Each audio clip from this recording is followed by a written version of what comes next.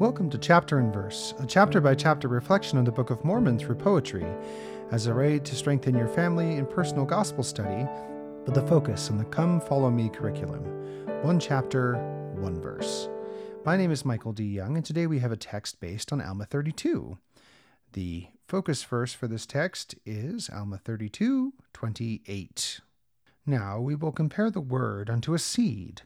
Now if we give place that a seed may be planted in your heart, behold, if it is a true seed, or a good seed, if you do not cast it out by your unbelief, that you will resist the Spirit of the Lord, behold, it will begin to swell within your breasts.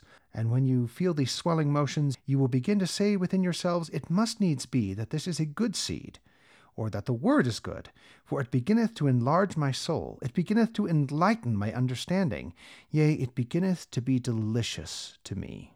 And now the text. Our faith must not remain a seed. Our faith must not remain a seed. It can take root, bloom, and flourish. If we pluck up each thorn and weed, and commit the seed to nourish, with patience looking to the fruit, as we hope to see it growing, with confidence in the deep root, in its power of bestowing. Our faith must not remain a sprout. It can stretch with reaching fingers, with leaves and fruit then springing out. The shade and the scent long lingers, with patience looking to the fruit, as we hope to see it growing, with confidence in the deep root, in its power of bestowing. Our faith must not remain alone.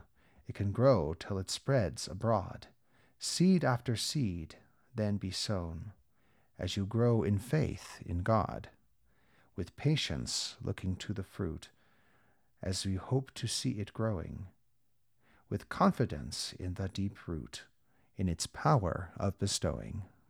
Thank you for listening. If you like what you hear, please share.